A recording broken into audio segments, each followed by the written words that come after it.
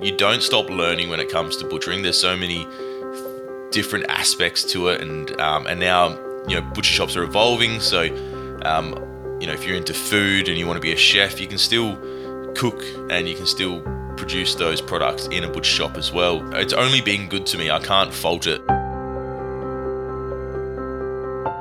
This is The Crackling. I'm Anthony Huckstep.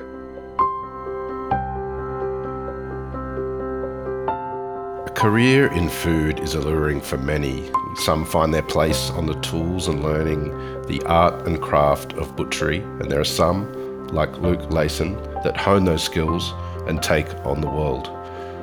Luke, how are you? Good, thank you, mate. Thank you for having me. How are you? I'm good. It's good to get you on the show. You are a busy man. You're not only a full-time butcher, but you're captain of the Australian butcher team as well. Like, how do you go from working at a butcher to taking on the world?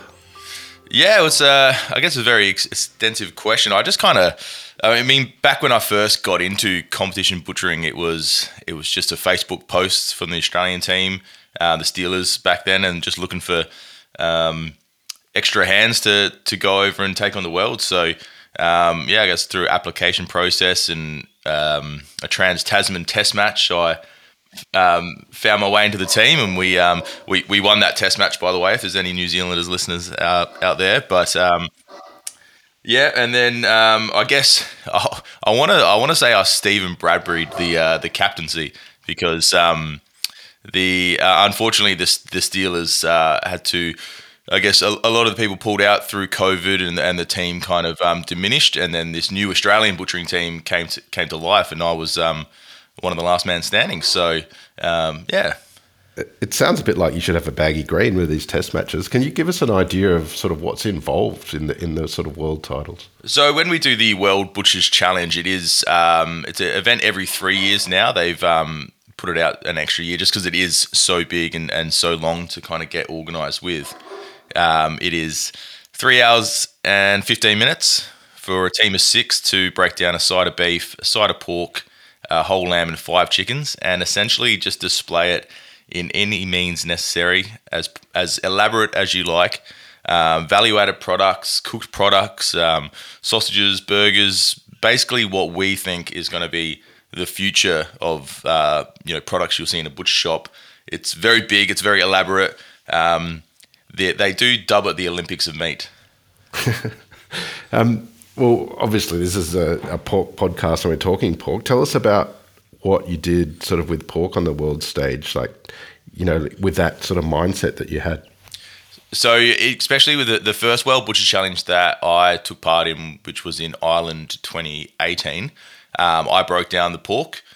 And essentially from there, my role was to value add products from the pork, but also to trim to spec to other teammates who were going to use the pork as well. So basically, utilising the whole thing is a must. If you've got meat left over at the end of the competition, there's no chance you're going to win it. That's a big one. But then, I guess fast forwarding into the Sacramento, California World Butcher Challenge that we just competed in. My good friends Craig and Brett, they took care of the whole pork, and I don't know if you've had Brett Laws on the show, and just to see some of the products that he makes, it's just blows my mind. And I've been, we've all been butchering for so long, but then some of the things that he comes out with is just out of this world. These days, you're in South Australia at Goodwood Quality Meats. Tell us a little bit about the operation there and what you guys do. So we're just I'd say like a neighbourhood butcher shop. We're still on the main street. We've got the old school cold plate window at the front still. It's been there since 1963, which is I thought was old. And then I caught up with an English butcher just the other week, and his shop's from like the 1903 or something ridiculous like that. So kind of took me down a peg, but 1963 still old, still an institute. The Goodwood, the area is a very eclectic area. Like, people are very arty. They like their food. They like to come in with a recipe, buy, I guess, the cut as it is, and take home and then create it. That's not to say we don't create anything of our own in store. But I guess as Sydney butchers, Melbourne, very, very value adding, very oven ready, for the time poor, but we, I guess, move our value adding into small goods and dry curing and charcuterie. So which is very good for pork because we kind of use the whole thing and nothing goes to waste, and there's just so much you can do with the side of pork. So I guess with South Australia as well, we're a bit more of a German background in our butchering and our small goods making. So we go into, the Kranskis are probably the more, normal one that people would think of when they think of German small goods. But we delve into Black Forest ham, which is dry cured, leg of pork, much like a prosciutto, but boneless and doesn't take 12 months to 2 years to make.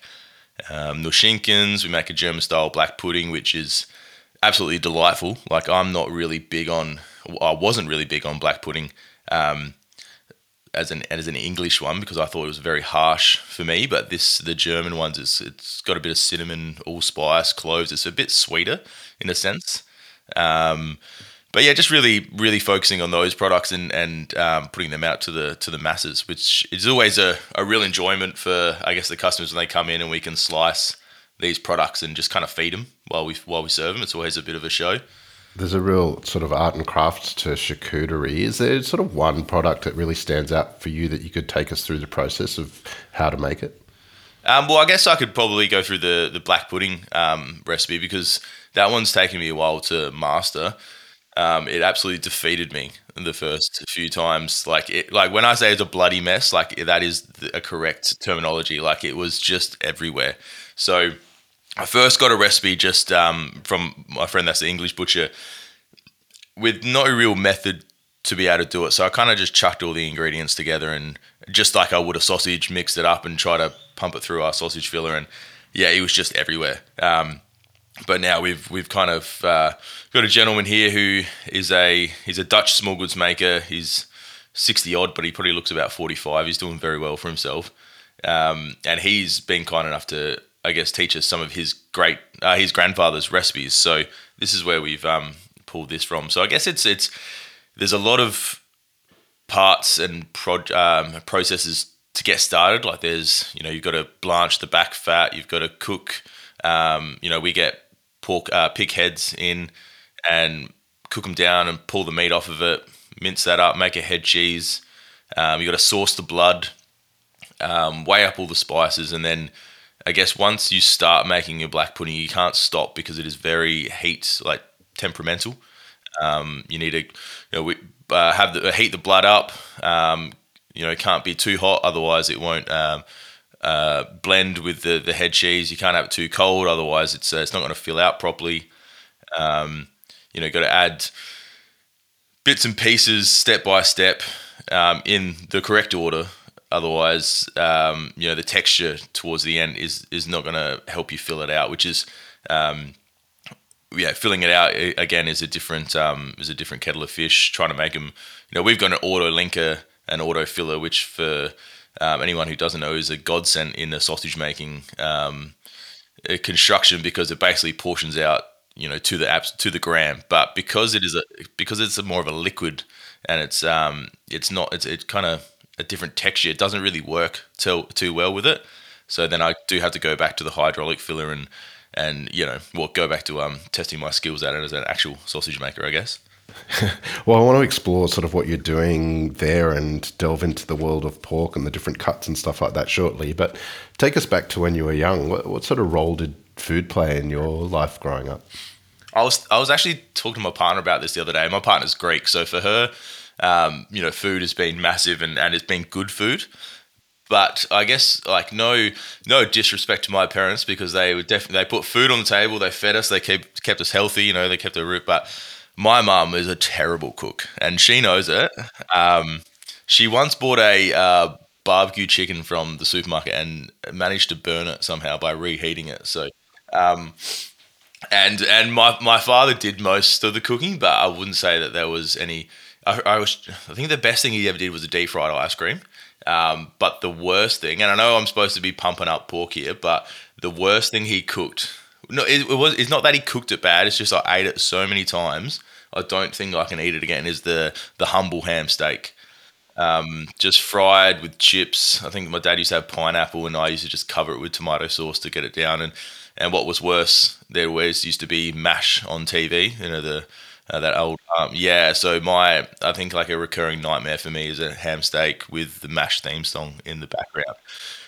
But I guess that's made me appreciate food now. I know what I know what it could be, and I know what bland food. Sorry, Dad. Sorry, Mum. But tastes like. But now I try everything.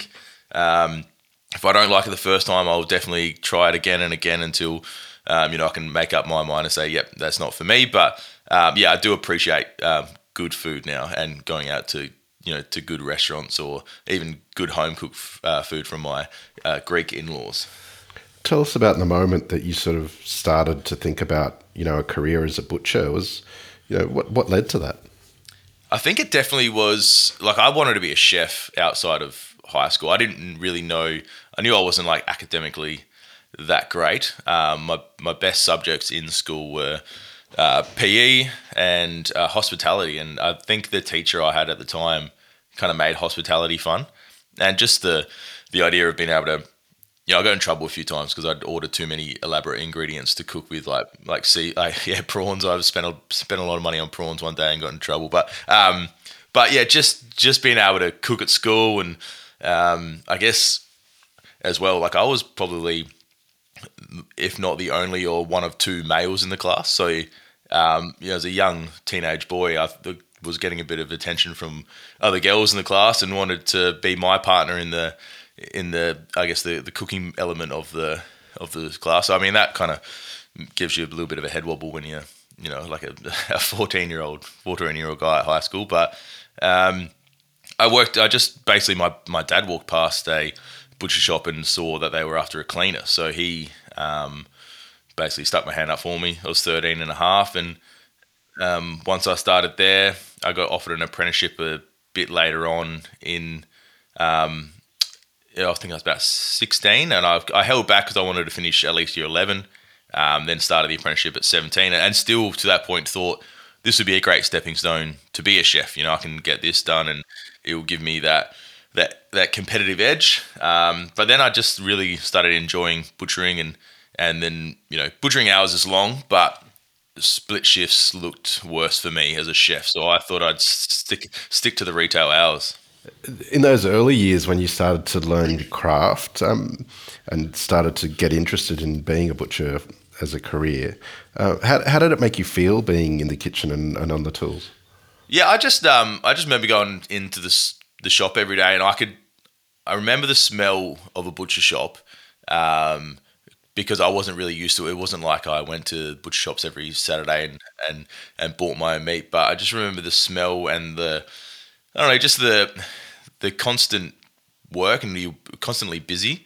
I think I enjoy being on my feet and doing stuff with my hands.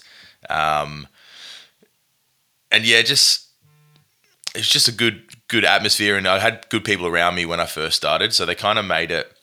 It wasn't so much. I wasn't so much in love with the craft as soon as I started, but I think I was just in love with the idea of being at work and earning money, and just the hustle and bustle of the whole retail shop vibe.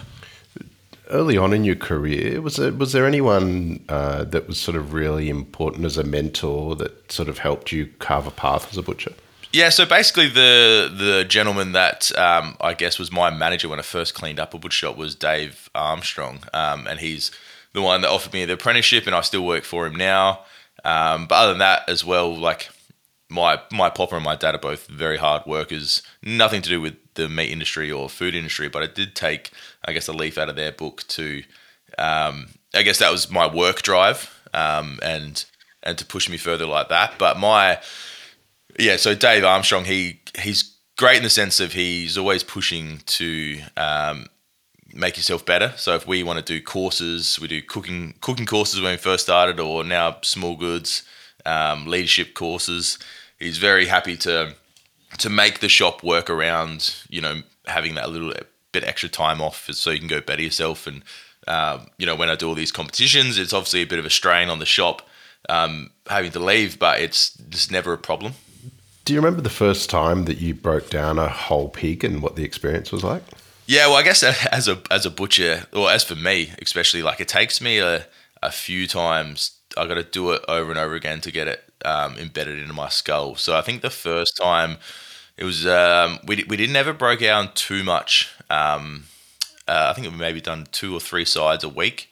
So for an apprentice to try to get hold of one of those sides, so you can do it and then do it once a week or maybe once every 2 weeks. I was yeah, it would take me a bit to get my head around, but I remember it was always hanging. We would take the forequarter off first, and it seems weird to think now that I would have looked really awkward and unco trying to take this forequarter off, because basically you put the knife through between the ribs, get to the bone, and then use the saw, but it's only hanging maybe, I don't know, 15 centimeters off the ground. So you've got to use a butcher's hook to hold it. So when you do cut it and it drops a little bit, your left hand or your right hand, whichever preference it is, to make sure it doesn't hit the ground.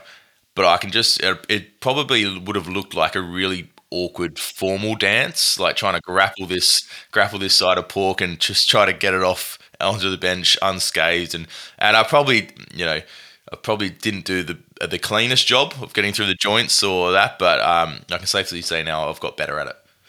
Well, when did you start to sort of get the confidence? You know, you've entered competitions and things like that, but when did you sort of find your feet on the tools and feel like, you know, you're in your element? Well, that's the thing with butchering as well. Like you finish your apprenticeship maybe 3 or 4 years, whatever it is, in some different states, but you don't really learn the craft until, like, I still didn't feel comfortable doing certain things 4 or 5 years after, because it's, again, I have to do it multiple times to get it into my head. But I don't think I ever get to a point where I was like, yep, I'm 100% confident in what I do now, and I'm going to join the Australian team and be the captain. Like, I don't think there was a point. As I said, I just saw that post and I thought, well, what's the worst they can do? They can just say no. And a bit of imposter syndrome as well. Like, going into the team for the first time, the other team members had already done it for 2 or 3 times. So I looked up to them in ultimate awe and, thinking I'm not good enough for this. And at points I probably wasn't good enough because I'd never experienced that side of it before. But I don't know. I think once, I'm going to sound older here, even though I'm not too old, but especially in the butchering category. But you just kind of, I don't know, you just don't really, like, you care what your peers think, but then you can pick which peers' comments can kind of affect you. Like, everyone's going to have a problem with someone at some point, or you're not going to make everyone happy, which I thought growing up you probably could. But I don't know, you just, I guess, you get your confidence from the people that you can take that kind of advice from and criticism, and then just don't worry about the rest. South Australia is renowned for incredible produce. Do you have any stories of connections with pig farmers through your career? That's a very embarrassing story for me, because I have yet to go on out to a piggery, and it is my New Year's resolution. Yeah, and being part of Australian Pork and all the work that we kind of do with them and do together. I've just recently had a formal invitation from a pig farmer here to come out to one. So I had two New Year's resolutions. One was to go out and do like a home kill with my mate. So I've done that to see that side of it. And the next one is to visit a piggery. So it is embarrassing to say, but it's on the to-do list. Well, it's most people on the planet haven't done it, so don't beat yourself up too bad. But Thanks, tell us about your other mission for the year. You said you did that. What was that experience like? It was a little bit confronting for me, especially, like, butchering has definitely changed in the way where, I guess, you used to be stuck into the four walls of your shop, and it was very hard to get out there and to get inspired. But now there's so many different things that you can do.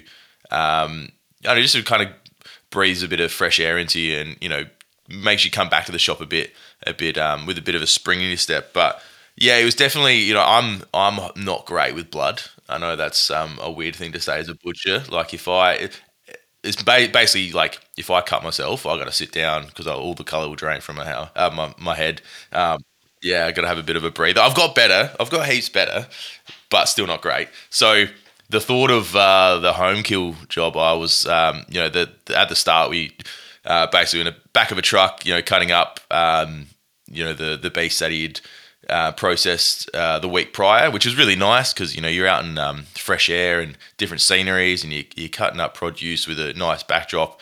And then it was the second half of the day that I think I went a little bit quiet, and I thought, no, you just got to get through it. I said I didn't do the processing or the harvesting myself. I thought I'd just watch this one and see how I go. And I got through it, and it was an experience, and I didn't faint or anything. I was stood strong. But next time I go out, I might try my luck at maybe skinning, or just the extra step, baby steps for me. Butchers have always been great hubs of the community, and there's often the recommendations from a butcher on different cuts and sort of what's available. It's sort of cuts that are quite popular of the pig, and maybe some that aren't. And how do you sort of usher people into sort of using those underutilized or secondary parts? Well, I think straight up with I guess your local butcher shop, you kind of create that relationship with customers, so you can get a gauge on what they do and don't like, or what they haven't tried before. And I guess if you give them recommendations, through their whole experience coming through to the butcher shop, they'll trust you if you do maybe put out something that might be a little bit obscure for them, or something different at least. With all the cooking tips we can give, and experiences with our own cooking. Yeah, I guess you just got to gain the trust of the customer to them, and they might come back and just say, "No, that's not for me," or "I totally buggered it up." But that's the whole experience. And one thing that's probably over my career that I've seen go absolutely nuts is pork ribs, and that's purely because the American low and slow scene. But yeah, I remember as an apprentice, you would bone really heavy on the ribs, so there was no meat on them, basically, because no one really wanted to buy them. And now we're boning out for bacon sides, but we're leaving as much meat as we can on the ribs, because it's a better eating quality, but there's also better money in it for us as butchers.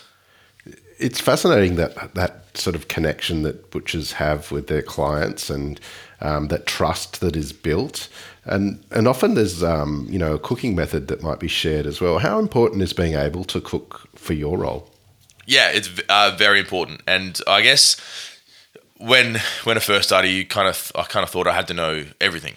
But as long as there's someone in the shop that knows a bit about it, and it's just guidelines really, like we could handball to another butcher in the shop, or another salesperson, and just to make sure that we can kind of give them guidance. I don't think you need to know, the step 1 to 14, and because the customer's not going to remember that when they get home. You just need to give them a few tips and tricks to get through it, and just to not absolutely bugger it up. But I guess pork crackling has been the biggest one, when no one is very comfortable cooking it, but there is a million and one ways to, like, we always used to give tips and tricks, and I'm not sure which ones work better than others. I think we need to do a full scientific experiment over it. But like boiling hot water over the skin to kind of dry it out, and then you're getting a hairdryer on it. I've heard lemon juice while you're cooking it to heat it up. Putting it in the fridge. I normally just have it in the fridge uncovered for as many days as you can get away with putting salt on it and then replacing it and putting more salt on it. But that was always a funny one for me, listening to every butcher's tips and tricks for pork crackling, because it just seemed like everyone had their own home remedy on how to get it done. Yeah, and I think amongst chefs, it's the same thing. They've all got their own little sort of techniques that kind of work, and everyone's got different ovens as well that work differently. Is there any sort of cut that stands out for you in regards to cooking that you like to cook, and can you tell us how you do it? I guess I do like it's a bit of not a bone of contention, but we're trying to put a name to it now. So it's basically a tomahawk, but it's a pork tomahawk.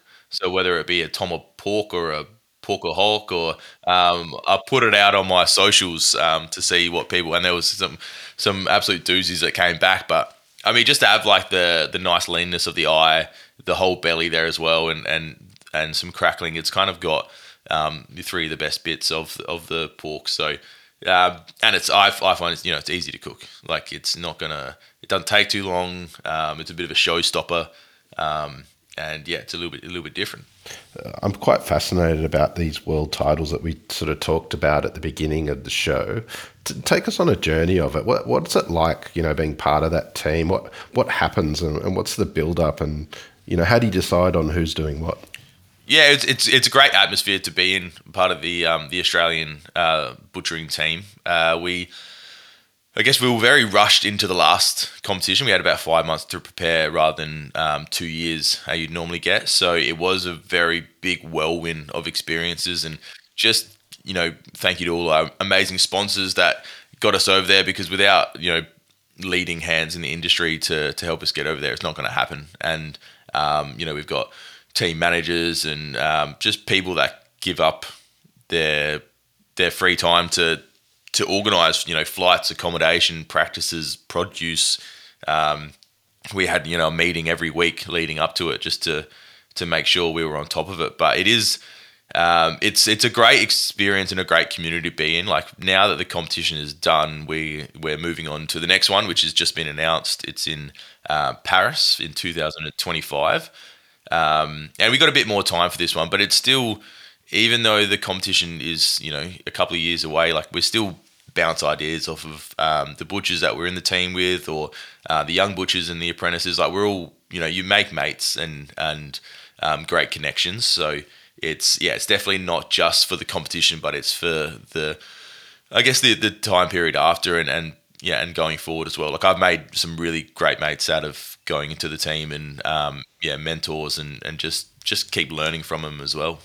For someone that's making quite an incredible career out of butchery, what advice would you have for young people that might want to look into it as a career?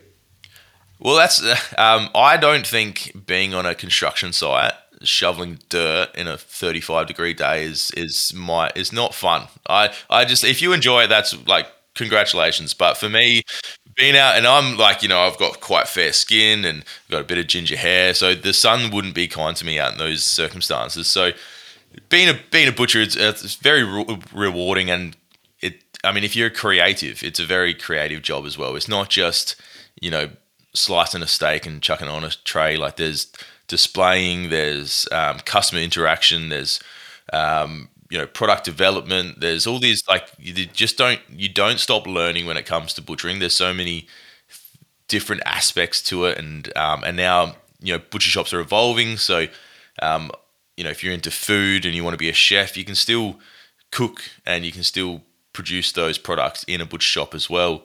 But it's only been good to me. I can't fault it.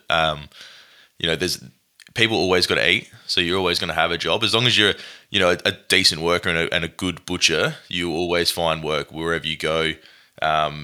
The opportunities to travel overseas and to work in butcher shops, in especially with the World Butchers Challenge, there's such a community there now. You could message someone on Instagram from Germany, and they'll put you in the right direction to go work in a shop over there. And like, working holidays have just never been so easy, and you could probably make good, better money than, and better shifts and that kind of stuff while traveling. So, I think, with the ideal, or the idea of what a butcher is or is changed dramatically over the past 5 to 10 years. And I think it's a great industry, and like, if you're passionate about it, you can, the world is your oyster, or your world is your pork oyster. You mentioned the German team there, and sort of being able to text people and the different friendships that you form. Are there any sort of rivalries in these sort of world titles, and sort of like we have in sports? There is, but there also isn't. So I remember when I first started in the team, it was a very tense kind of, we wouldn't speak to the New Zealand team because, we wouldn't want them to get, any of our secrets, or, or like the English team, we wouldn't speak to them because we weren't allowed to and stuff. But now with the Australian butchering team, like the new era of it, it is, you want to go there and win, but it's also very nice to watch your friends from other countries do well. So there is competitive edge, but it's at no way there's no animosity between teams. And I'm only speaking from an Australian point of view. And I think for us in many codes of sport, we don't have that deep hatred for any other, country or culture because we're quite new to it. But in saying that, if there's 12 teams in the competition and we were to come 11th, that's okay as long as the New Zealanders come last. So they're like your brother. You want them to do well, but not as well as yourself. Well, Luke, it's an absolute honour to have you on the Crackling today to hear a part of your story. Good luck with the Worlds again in the next couple of years, and keep in touch, and we'll catch up again soon. Beautiful. Thank you very much for having me, Matt. I really appreciate it. This is The Crackling, a Deep in the Weeds production in partnership with Porkstars. I'm Anthony Huckstep. Stay tuned as we catch up with some of Australia's best chefs and pork producers to discover what makes Australian pork so special.